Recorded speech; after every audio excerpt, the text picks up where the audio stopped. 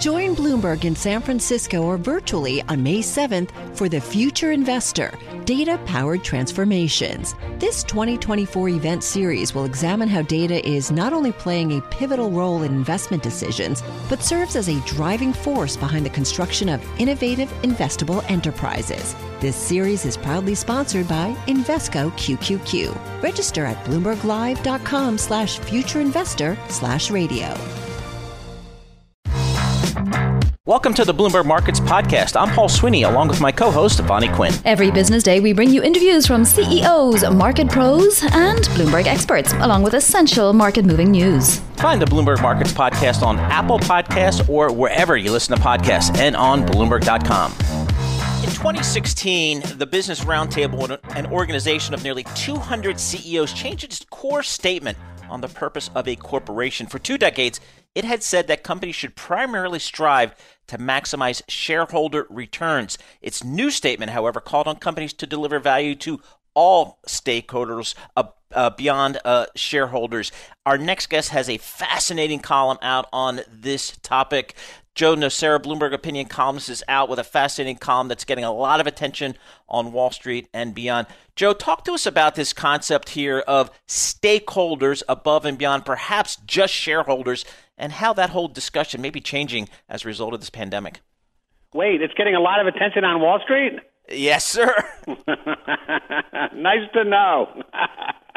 So, Joe, I mean, it's fascinating here. I mean, again, when I went to business school, it was all about maximizing shareholder returns. Shareholder value, maximize. Yep. Listen, I was in the room when the phrase was invented.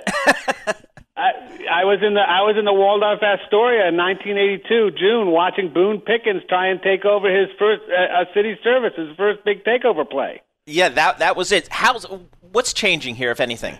Well, what's you got to remember, maximizing shareholder value has not always been, the sine qua non of American business. It hasn't been. In the 30s, in the 40s, in the 50s, in the 60s, companies viewed themselves as having a wide range of constituents, of whom shareholders were one. I remember, well, I don't really remember, but GE had, before Jack Welch, Reg Jones, the CEO, he was considered the most important CEO of his time. And in the 10 years he had the job, the stock went down 9%. It was a different world. So yeah, maximizing shareholder value, there was no question that more emphasis needed to be put on shareholders. No question at all. And there's no question that companies needed to, get leaner and meaner. There was a lot of fat. There was a lot of sluggishness. And we were letting rivals from abroad eat our lunch in autos and other areas. But now the pendulum swung too far. And it gave us Enron. And it gave us drug prices that never stopped going up. And it gave us, the Boeing 737 MAX, which is definitely directly related to wanting to keep the stock price high at Boeing. And so, and then you have the pandemic where companies really had to step up and think about their employees and think about the country and what they could do for the country. And that sentiment is kind of closer to what happened in the 60s and the 50s than it is to maximizing shareholder value. And the argument that I make in my column is that if you want to get rid of income inequality or reduce it and get back to a country that has good middle-class jobs and a sense for people that they can do better in life than their parents, or they can do well in life, you just can't focus on shareholders. You have to, you have to think of other things, broader things. And I think what we've discovered over this time of this pandemic, and even a little earlier, is that a lot of corporate executives have come to understand that and have come to realize that you can't have a narrow slice of the country doing well and everybody else doing poorly. As I recall, this was a theme at Davos 2020 as well. It was stakeholders for a cohesive and sustainable world. So it sounds like all of these organizations, Davos, the Business Roundtable, they're a little like the Supreme Court. They sort of go where the public mood needs them to go at some point. So, Joe, what happens now? How does, David Solomon and Jamie Dimon and all of these people, make that a reality? Or will it be up to these new regulators that we're hearing a lot about? Well, I don't really think a lot of companies are going to do this completely on their own without some kind of prompting. I think it's up. I think this is something Joe Biden should talk about.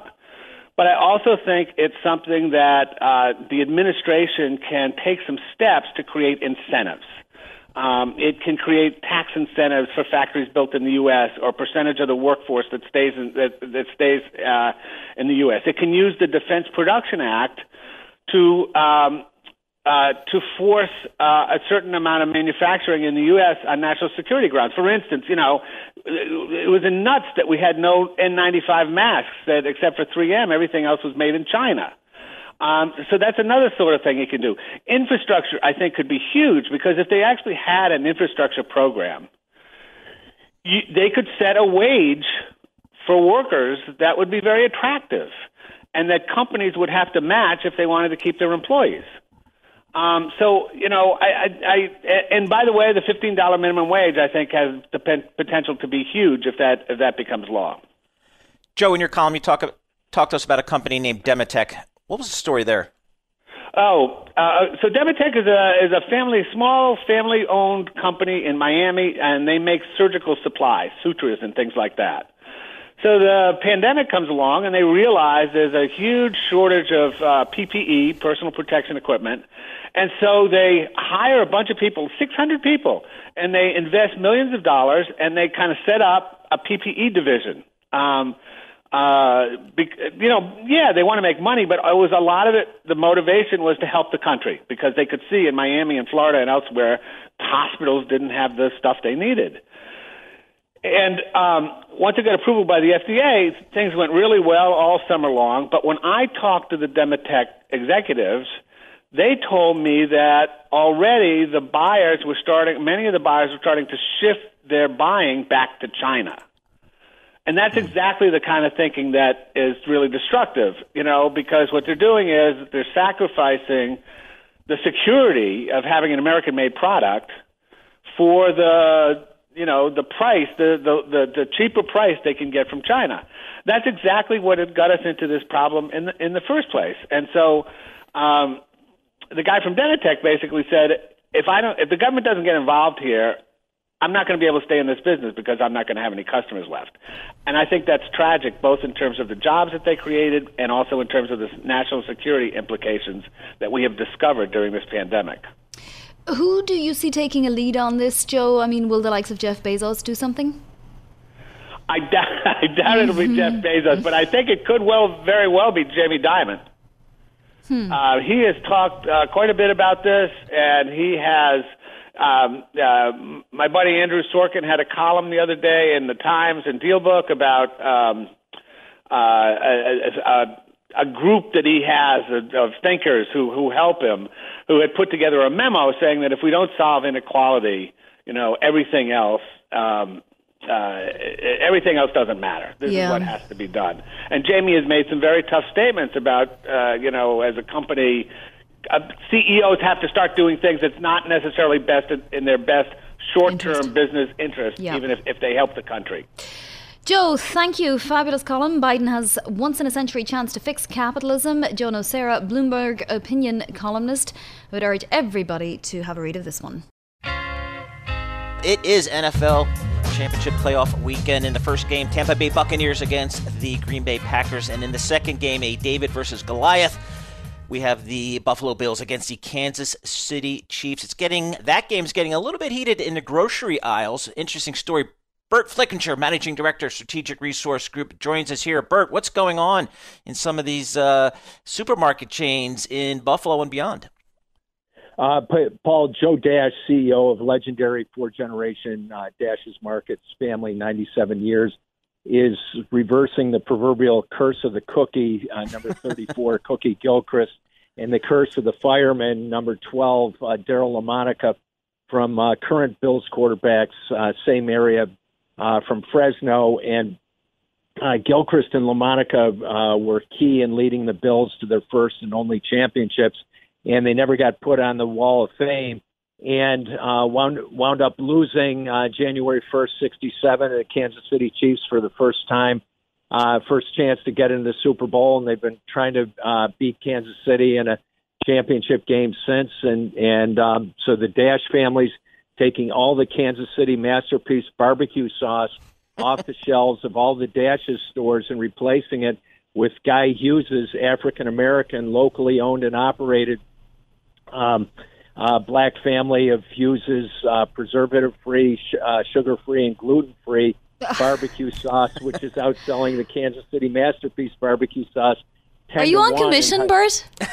No, I just an old entrepreneur, and 5 generations of coming out of foster farms and orphanages, helping to start the food industry there, and hence with 10,000 since red and white IGA and Rexall drugstores that my ancestors co-founded.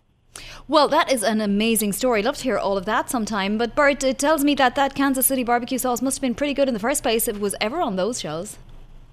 Hey, it was good, Bonnie, but it was Kraft combining with Heinz, combining with Buffett and 3G, and reportedly the ingredients and the quality wasn't as good as what Joe Dash and his team noticed with G. Hughes, and they always support minority and African American and United Nations of entrepreneurs on the U.S. and Canadian border. So it was giving a great entrepreneur a chance. And as Paul said in the David Goliath versus Goliath story, G. Hughes' barbecue sauce knocks off and is outselling the Kansas City Kraft barbecue sauce by a factor of 1,000%. Wow. All right, Bert. So, again, it's NFL playoff weekend. Typically a big time for bars and restaurants as people watch the games. But, of course, across much of the country, that is not an option. What are we seeing from some of the grocers? Are they seeing their sales of, chicken wings and, sodas and beer? Are we seeing that really kick up here because there's nowhere else to go to watch the games? Paul, yes, record-breaking sales on the Bloomberg terminal. Food retail was down 2% last month. Dash is up over 20%, and every week is a record-breaking week, bigger than any Thanksgiving week or Christmas Hanukkah week they ever had. So like you said, chicken wings, beef on wick, all what the Castellani family that co-founded Dashes calls hometown favorites. And it's on the Bloomberg terminal, trailing 12 months, restaurant sales are down 24%. So Dashes is preparing meals in its commissaries and kitchens in the stores and delivering it to seniors or letting people pick up curbside or get chef-quality prepared meals from Dashes chefs. And Dashes is literally putting Amazon's new Whole Foods prototype store on Niagara Falls out of business and going toe-to-toe with all the big Goliaths from Walmart to Target to Costco to BJ's to Wegmans to all of which are doing extremely well. Bert, we're out of time, but 2 quick questions. Who wins this weekend and who goes bankrupt more broadly in retail this year, and quickly? Reverse the curse of the cookie and Daryl LaMonica.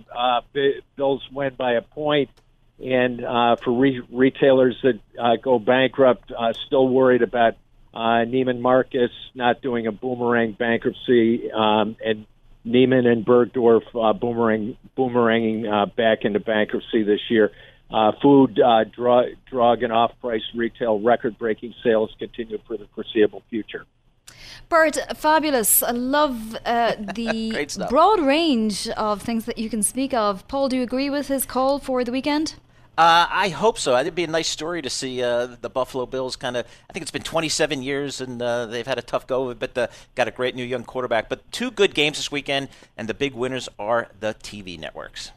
Yes. Absolutely. Record-breaking ratings. Exactly, for sure. Well, Bert Flickinger, as we don't have to really point out, is a Buffalo Sun. So thanks for joining us today, Bert. He is Managing Director, of course, as well at Strategic Resource Group. I don't often get to talk to him about sports, but this was a great opportunity. So thanks to Sam Lenga, our producer, for setting that one up. Bert is obviously a retail expert and talks to us generally about how retailers are doing. So I guess we'll set our timers to see what happens this weekend. From Silicon Valley to Wall Street, the promise and perils of artificial intelligence are playing out on the world stage. But what will the next phase of AI adoption look like? Which companies, from big tech to startups, will dominate? And where do the risks and unintended consequences lie? I'm Emily Chang. Join me at Bloomberg Tech in San Francisco, May 9th, to answer many of the industry's burning questions, alongside Snap's Evan Spiegel, Xbox President Sarah Bond, OpenAI's Brad Lightcap, top researcher Dr. Fei Li of Stanford, and many more. More details and just a few tickets left at Bloomberg.com/TechSF. Once again, existing home sales surprising to the upside. In December, 6.76 million homes were sold. That was more than the 6.56 million economists were looking for. And the previous month was revised upwards as well. Let's bring in Logan Motoshami, housing data analyst and columnist for Housing Wire, just to give us a broad update on where we are housing-wise. Is there continued demand out there, Logan, for suburban and ex-urban housing?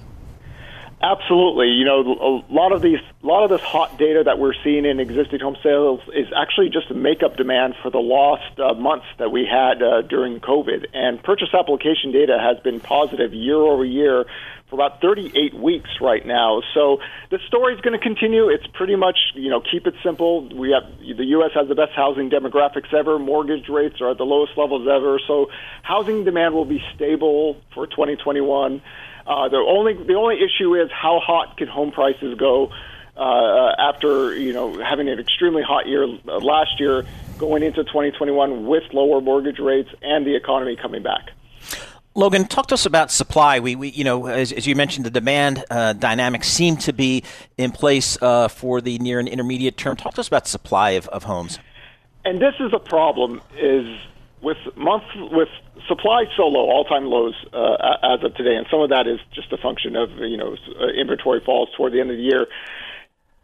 Unless mortgage rates go up higher, we can be in this very low inventory environment for all of 2021. Which again, the problem is that home prices can deviate, from what normally would have been the occurrence if there was a typical expansion COVID has kept mortgage rates lower than it should be. So if the economy comes back, does higher mortgage rates bring more supply? That's what we want. We don't want this kind of hot home price growth year after year after year. And, I know a lot of people are thinking, well, people are just going to move around, work from home, and that'll bring more supply. The velocity of inventory only really comes when rates come a little bit higher. Typically demand gets better, inventories stay flat or go lower. So higher mortgage rates right now are the only thing that could help the inventory situation. Well, there's also those 9 million unemployed, Logan. I presume none of these are people buying homes? Majority of the people that were unemployed in this crisis were renters or people that would, fall into the renter financial profile.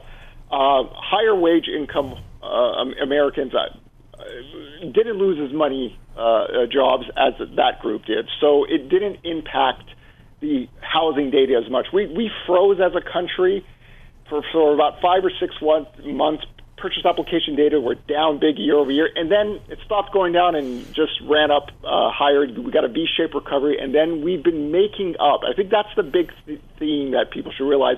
This parabolic rise in existing home sales is all make-up demand. It'll eventually come back down to a normal trend, and that normal trend should not be looked at in a negative way. We ended the year about 5.64 million, so we still have this big deviation from monthly sales to where total sales trends are. So sales will come down slowly, and then we'll find a normal trend, and we'll take it from there. But again, the lowest mortgage rates ever, the best demographics ever, can facilitate unhealthy price growth. We don't want that. We want the economy to recover. We want mortgage rates to go higher. It'll cool the market down. It'll bring balance back, because this is not a balanced market right now. Logan, talk to us about the mortgage market, the underwriting market, and kind of,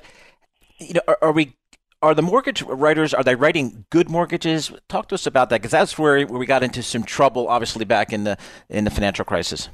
Post-2010, we've had the best loan profile ever in U.S. history. Most of these loans are all fixed low debt cost loans with rising wages. So this is one of the reasons why the housing market did so well. We didn't have any kind of exotic loan debt structures or anything that would facilitate unnecessary inventory to increase. And a part of that also is problematic, because you're not going to get inventory to skyrocket anytime soon when demand is good. So the underwriting standards are perfect. That's one area in the U.S. economy we don't have to worry about. The thing we have to do is always make sure not to ease lending standards to facilitate more home sales for at-risk homeowners. And so far, there's nothing out there that would require even that discussion. Logan, what happens if we get a major sell-off in equity markets? What happens to demand then?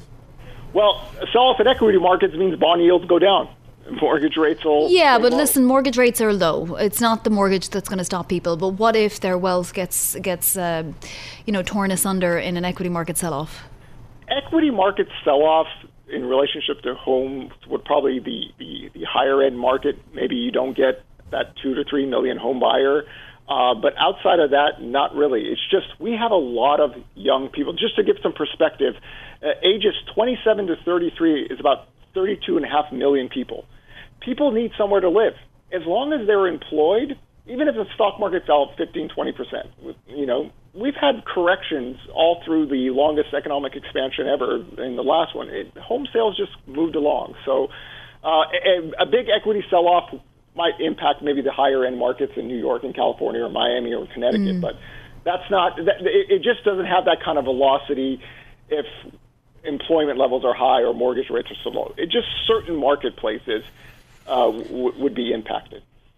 Logan, talk to us about the construction of housing for kind of that first-time buyer. We've heard in the past that kind of inventory was just not being created. Well, one thing that's been positive in housing is that after 2014, when the builders and new home sales had a really big sales myth, builders have been building smaller homes. And the question is now, does that continue, or is this theme of, well, people want bigger homes because they want an extra room for their family members or for their office?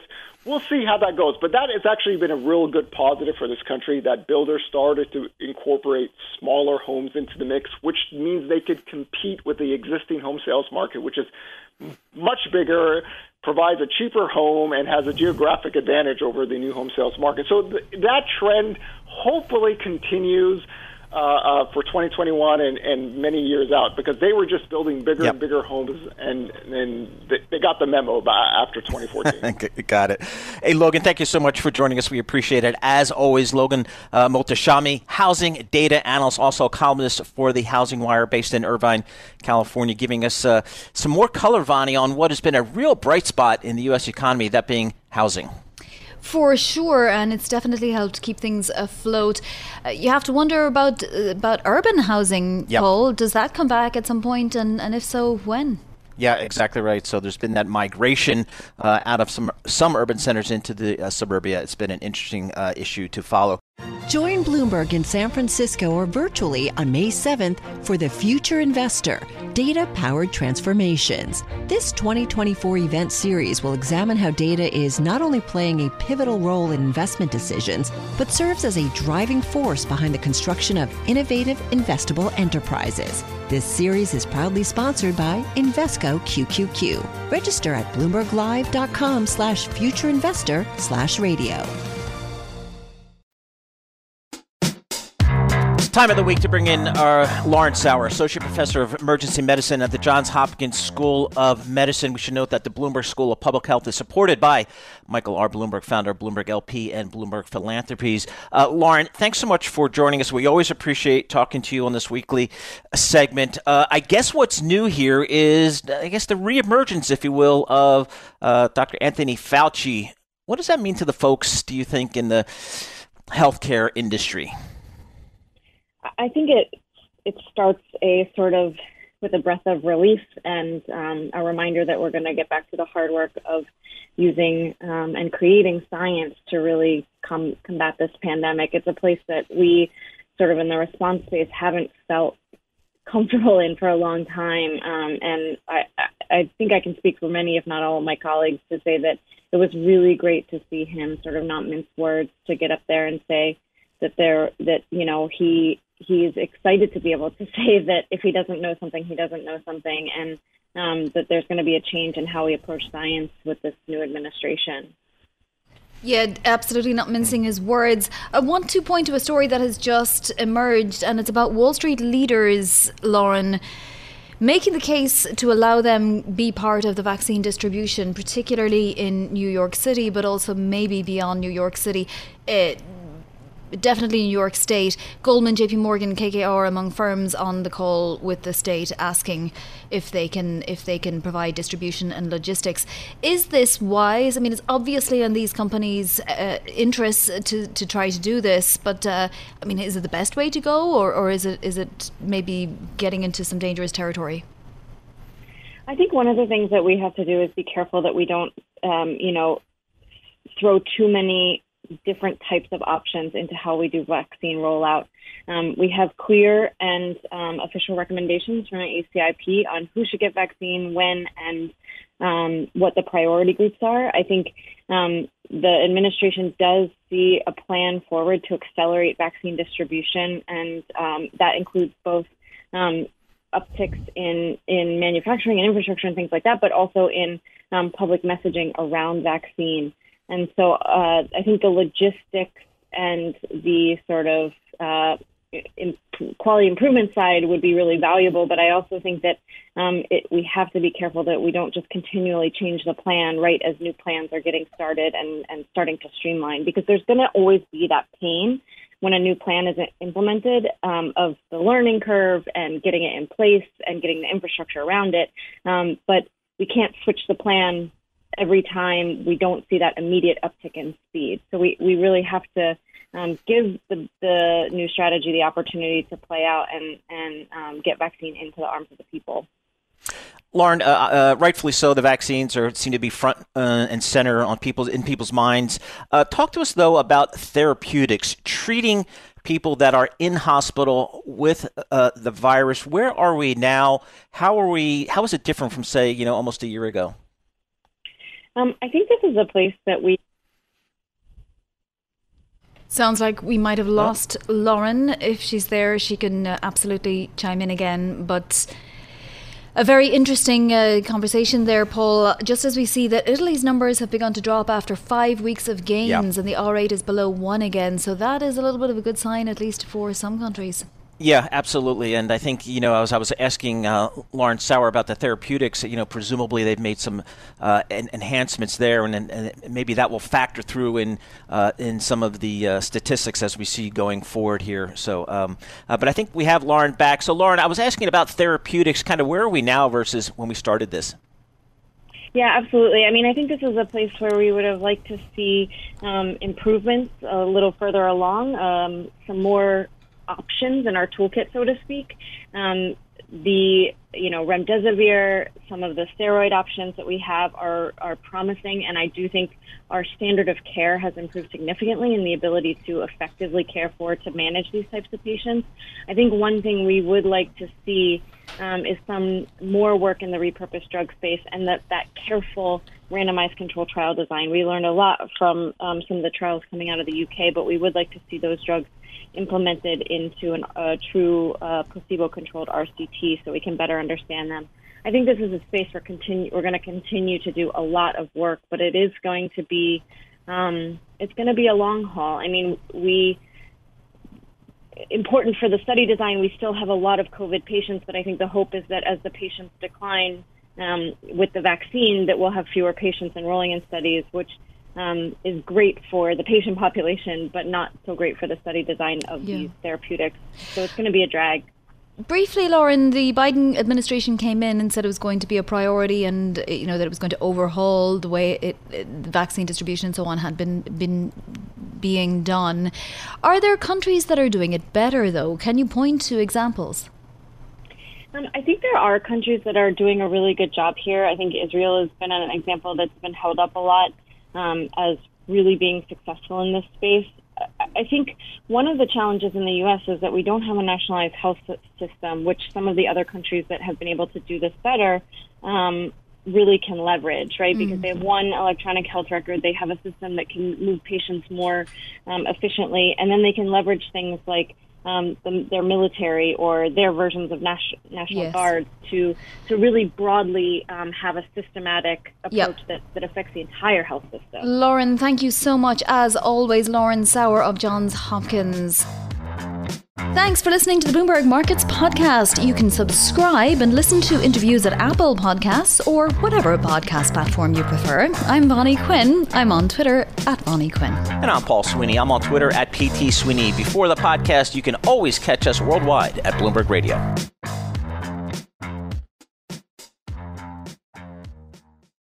Join Bloomberg in San Francisco or virtually on May 7th for The Future Investor, Data-Powered Transformations. This 2024 event series will examine how data is not only playing a pivotal role in investment decisions, but serves as a driving force behind the construction of innovative, investable enterprises. This series is proudly sponsored by Invesco QQQ. Register at BloombergLive.com/futureinvestor/radio.